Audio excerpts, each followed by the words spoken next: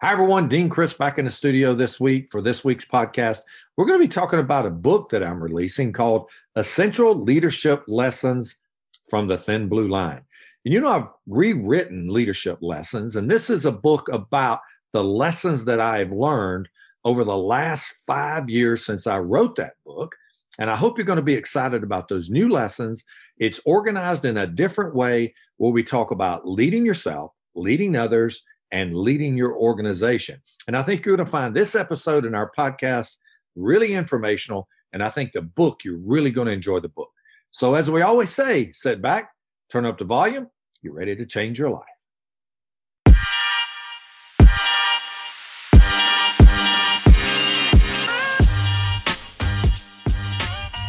Hi, I'm Dean Chris. Welcome to Straight Talk on Leadership. This is what we'd like to say is the no BS zone, where we give you leadership tips, ideas, and practical suggestions to help you become a top leadership performer. Our goal is simple: help you become the best version of yourself and reach your highest potential as a leader. So sit back, turn up the volume, you're ready to change your life. So, all right, let's talk about the section 2, which leading is others. I agree. Leading others. I mean, one of the things leaders have to do is, and I write about this in this chapter, is create passion. And you say, well, how am I going to create passion in people that don't really don't want to be passionate? Well, listen, everybody's passionate about something. And if you haven't created passion in your leaders or the people you're working with, then there's a couple of things that are problems. One, you may not have the relationship you think you have with them. Secondly, you haven't inspired them enough to step out of their boundaries of where they want to go. And the third thing is they don't clearly kind of know where they're trying to get to. You can't create passion unless you create a clear path to getting people to understand where you're trying to go.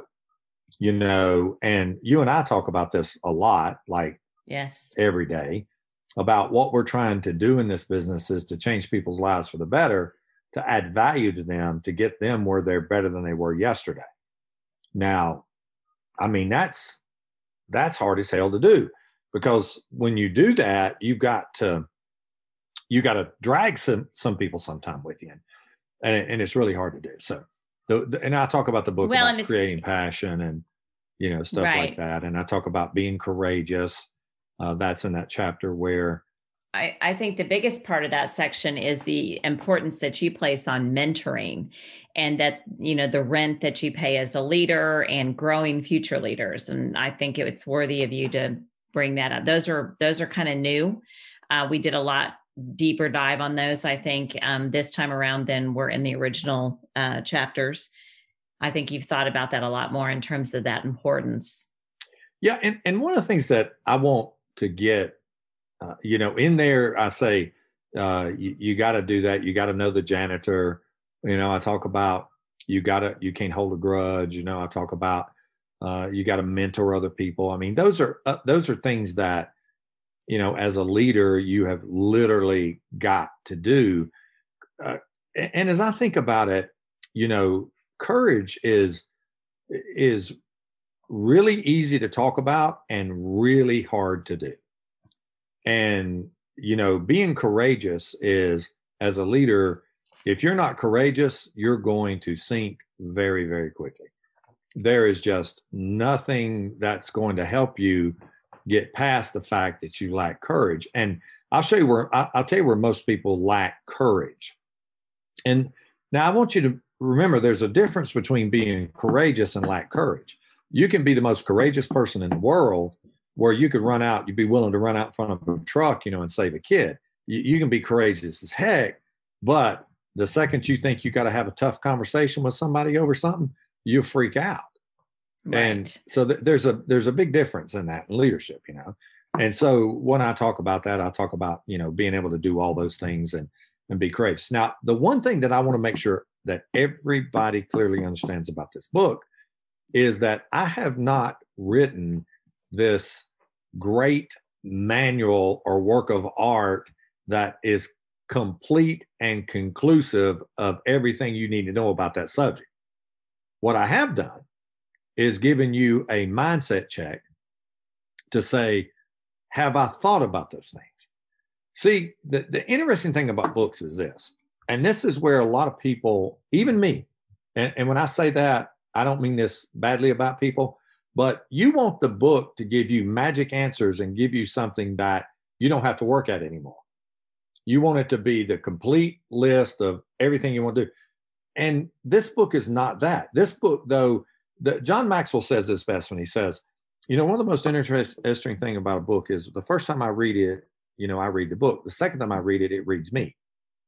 Well, that's the key to this book, is the book reading you to where you have a tendency to start looking at, how do I see myself in this? How do I improve myself? And, in the chapter of Knowing the Janitor, I talk about that in West Point, where they give a class, and the final examination was that about the janitor. And, that doesn't tell you everything you need to know about knowing the janitor. It just tells you that, man, everybody that sweeps the building and takes care of everything you think doesn't matter matters. So, I want people to clearly understand that. But this is designed for, honestly, this book is designed that if you knew nothing about leadership and you were to pick up this book, you could literally make your life 10 times easier by just knowing these things right off the cuff. Because these are 30-year lessons that I've learned that took me so long, in some cases, to get over the hump, that you literally could take this and say, look, I want you to read this book, and you take this and learn those lessons, but make them yours. Yes. And you'll be 10 times better. No, I completely agree. And one other thing that I think is really important in this thing, and it's been my own personal struggle, has been the whole issue of expressing empathy, because I think there's a balance that has to be struck. We want people to be empathetic. You want your leaders to show empathy for those they lead. But sometimes we tend to be overly empathetic with people, and that can also shortcut one's leadership abilities. Anything you want to add on empathy and the importance of showing that? Well, how much time you got? I know. I hear you. You're asking me empathy. The Cliff Notes version, please. Empathy is one of the most important components of leadership, without a doubt, but it's one of the most difficult to manage, both on overly or underly. Now, why is that? Because of all leadership things, there's two things that control your life more than you will ever admit, or more than you will ever realize. There's two things that control your actions as a leader more than you can ever imagine. The first one is anger. When you're mad, it don't matter. Mm-hmm. And the problem is that anger creates an emotional hijacking. And that's in one of the chapters of the books, talking about controlling your anger. Mm-hmm. And when you get an emotional hijacking, it's really hard to do anything, because your brain sends a signal to everything you're doing that it's okay to do anything you want to do because you're mad. Okay. Right. I'm pissed. I'm mad. Okay. Now that was a problem for me. Growing up, that's a problem for me when leadership, taking things personal and get pissed off. And even in the book, I talk about this formula for how to not take things personally. Kelly, I just realized there's a lot of stuff in this book. It's like I'm sitting. Oh my gosh! I mean, we've just scratched the surface. There's so much. But I'm not trying to be. I'm not trying to say that I've written. No, it's not being glib. It's not. I mean, it really is It's just a lot of stuff in here. But great. And the second thing that is the most difficult for any leader is the control of empathy. Why? Because empathy goes to the core of your being. If you look at psychologically what empathy does, the reason most people cannot be empathetic, and this is so self-fulfilling in my own look at myself, is because when people aren't empathetic, they're assuming wrong on the part of the person who they're wanting to be empathetic for. Like, I'll give you an example. If you call me up and you said, look, and this is generationally, I'm going to say this to be funny, okay? So I want everybody just to realize, don't freak the hell out. But I'm saying this to be funny, that I guarantee you generationally, millennials and especially Gen Zs, oh my God, we love animals more than ever before. When I was growing up, dogs used to run loose and get run over all the time on the damn road because nobody keep them up.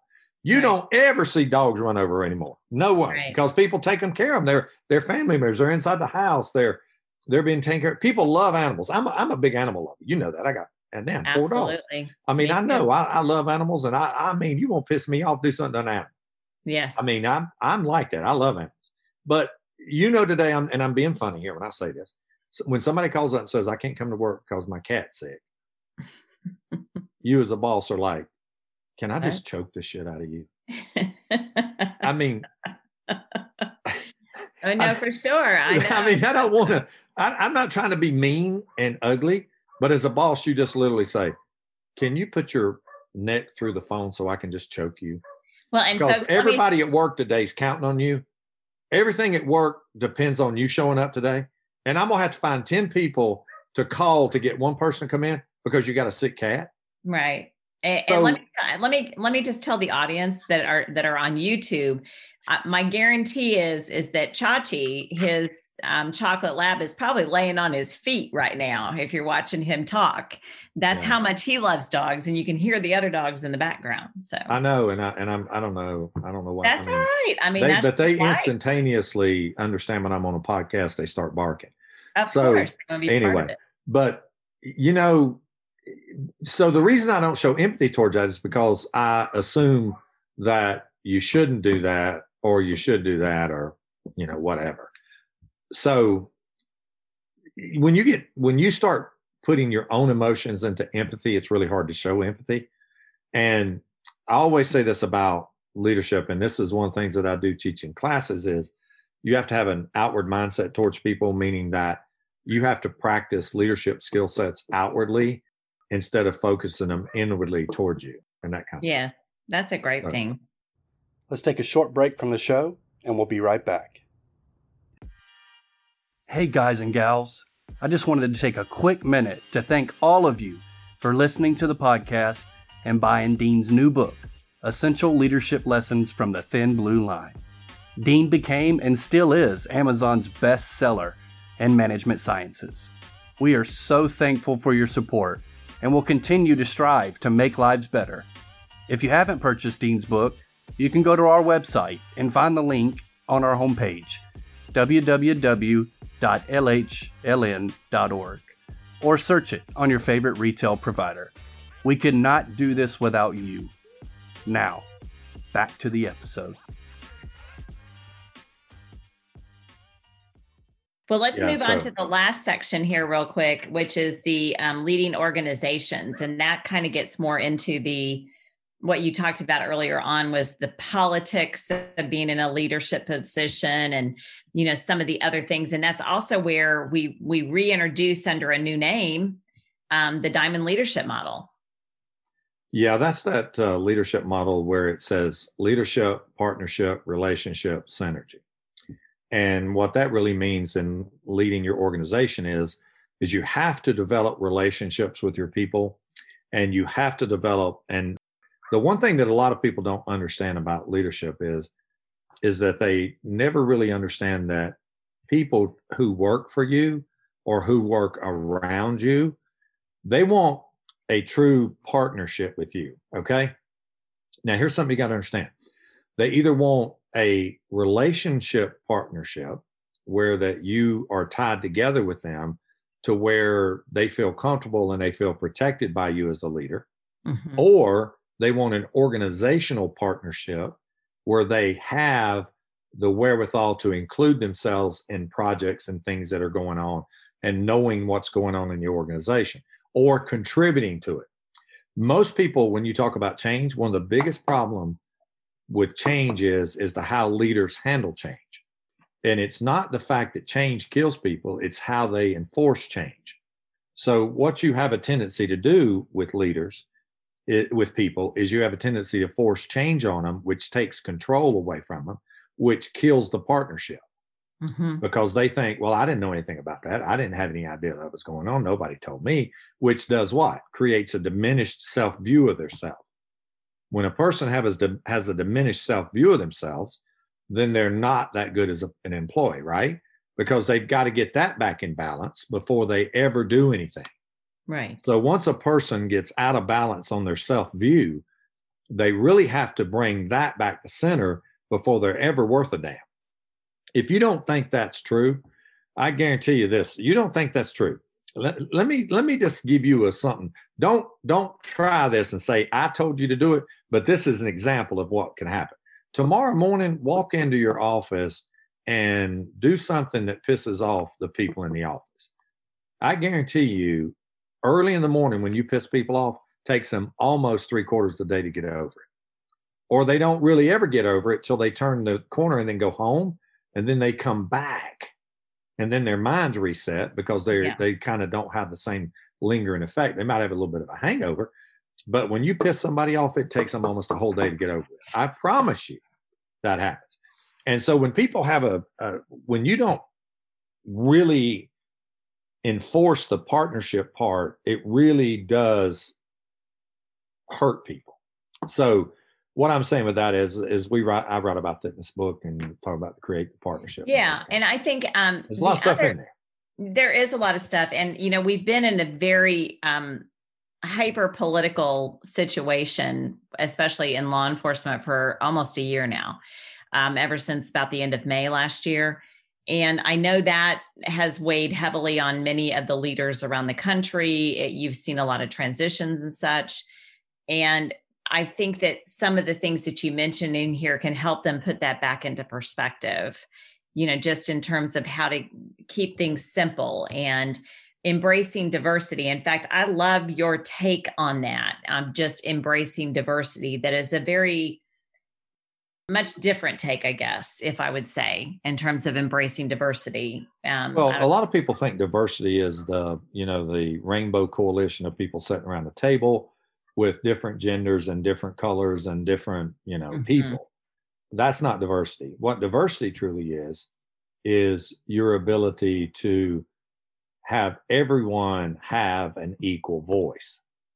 And so when everyone has an equal voice and access to the same opportunities, that's true diversity. And it's really hard to do that sometimes because people have a tendency to bring their own biases, their own implicit or explicit biases to the table.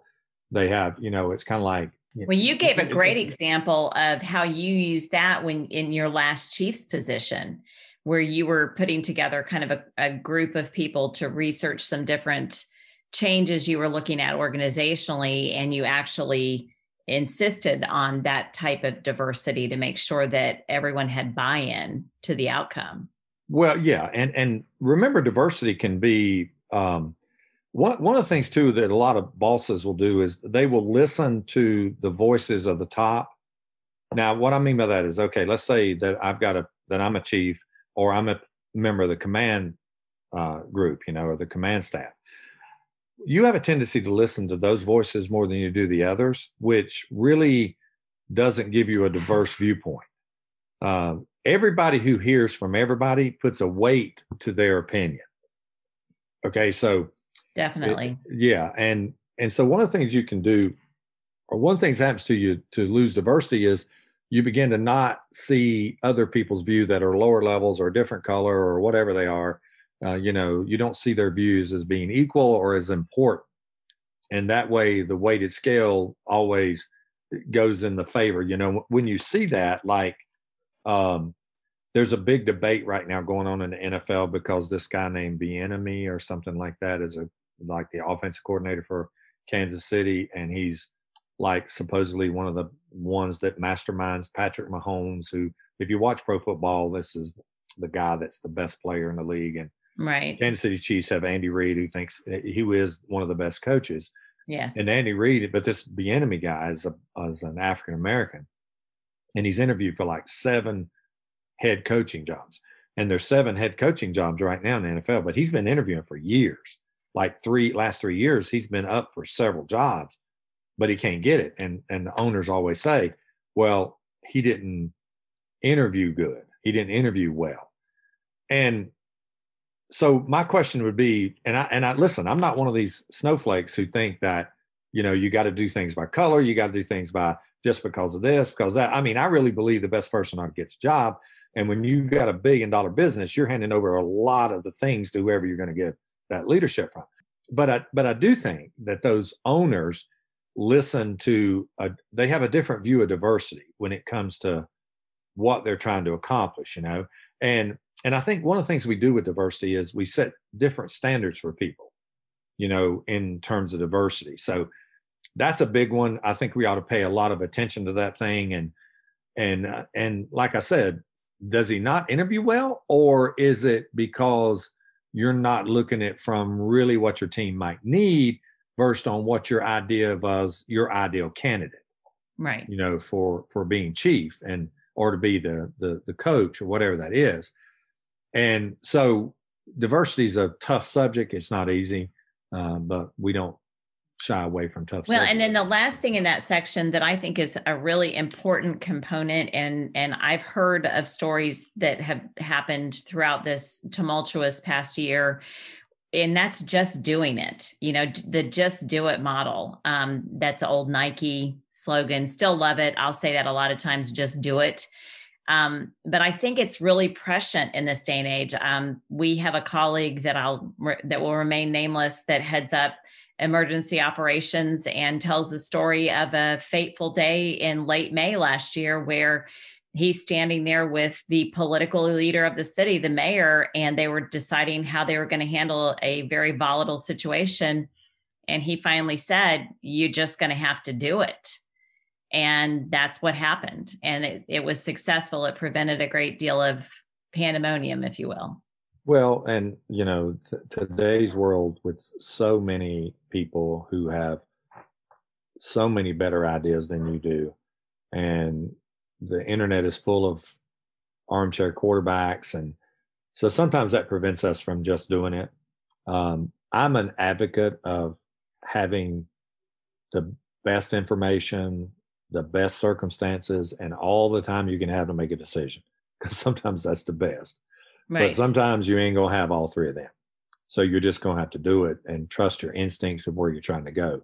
Great advice. I mean, those are just really good tips. I think that's what I love so much about how this book comes together is it almost is a reference manual. If you are struggling with any of these three areas, which are kind of the three components of leadership, as we talked about, it's there. I mean, you can go back and read your stories. Part of it's autobiographical. Some of it is just great storytelling.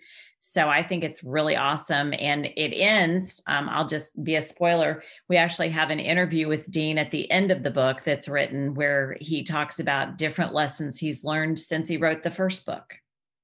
Yeah, well, that book, we do talk about some of the changes and stuff like that. And it's kind of it's an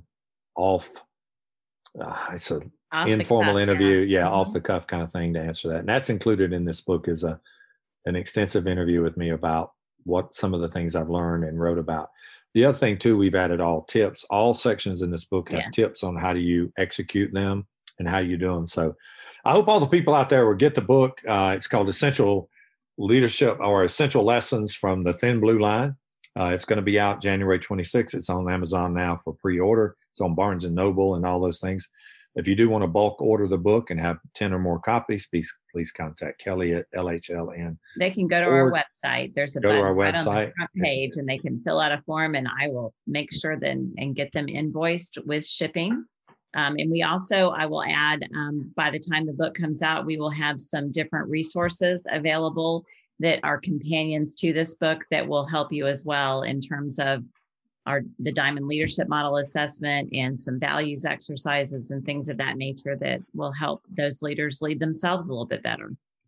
Okay, folks. So we really appreciate you listening to our podcast here. We hope to see you in a classroom soon. One of the things that we are all about in the classroom is that is changing your life for the better. We don't really care about, just coming to class to come to class. When you come to our classes, man, we expect you to be different when you walk out the door. We really want you to be the best version of yourself. we give 100%. As a matter of fact, we have a money back guarantee. If you don't really change your life in our classes, you don't have to pay. So that's pretty much where we're at with that. So folks, I want to thank you for joining us on this week's podcast. I really hope you get the book. And as we said before, if you want bulk orders, some people have already, organizations have contacted us and bulk order. If you want to do that, contact Kelly and she'll get you web, and also a little bit of a discounted price for the bulk orders. Mm-hmm. And so hope to see you at a training site soon. Look at our schedule and it'll be up on lhln.org. Hope to see you. And folks, until next time, hope you read the book. And as we always say, keep sharing the growth. That's the only way that we're going to help leaders, help others grow and help ourselves and help me become the best leader that we can be. Folks, share the growth. And until next time, I'm Dean Crisp. Thank you for listening to Straight Talk on Leadership with Dean Crisp. We hope you have enjoyed this episode. Be sure to like, subscribe, and share this podcast with others. If you haven't done so, please take a moment to sign up for weekly notifications of new episodes at our website, www.lhln.org. There you can also look up our upcoming live class schedule, check out our e-courses, buy Dean's book, and request to become a member of LHLN, our online community of professionals dedicated to helping you put your leadership into action every day. Until the next episode, keep the growth going and remember to always strive to have a +1 day.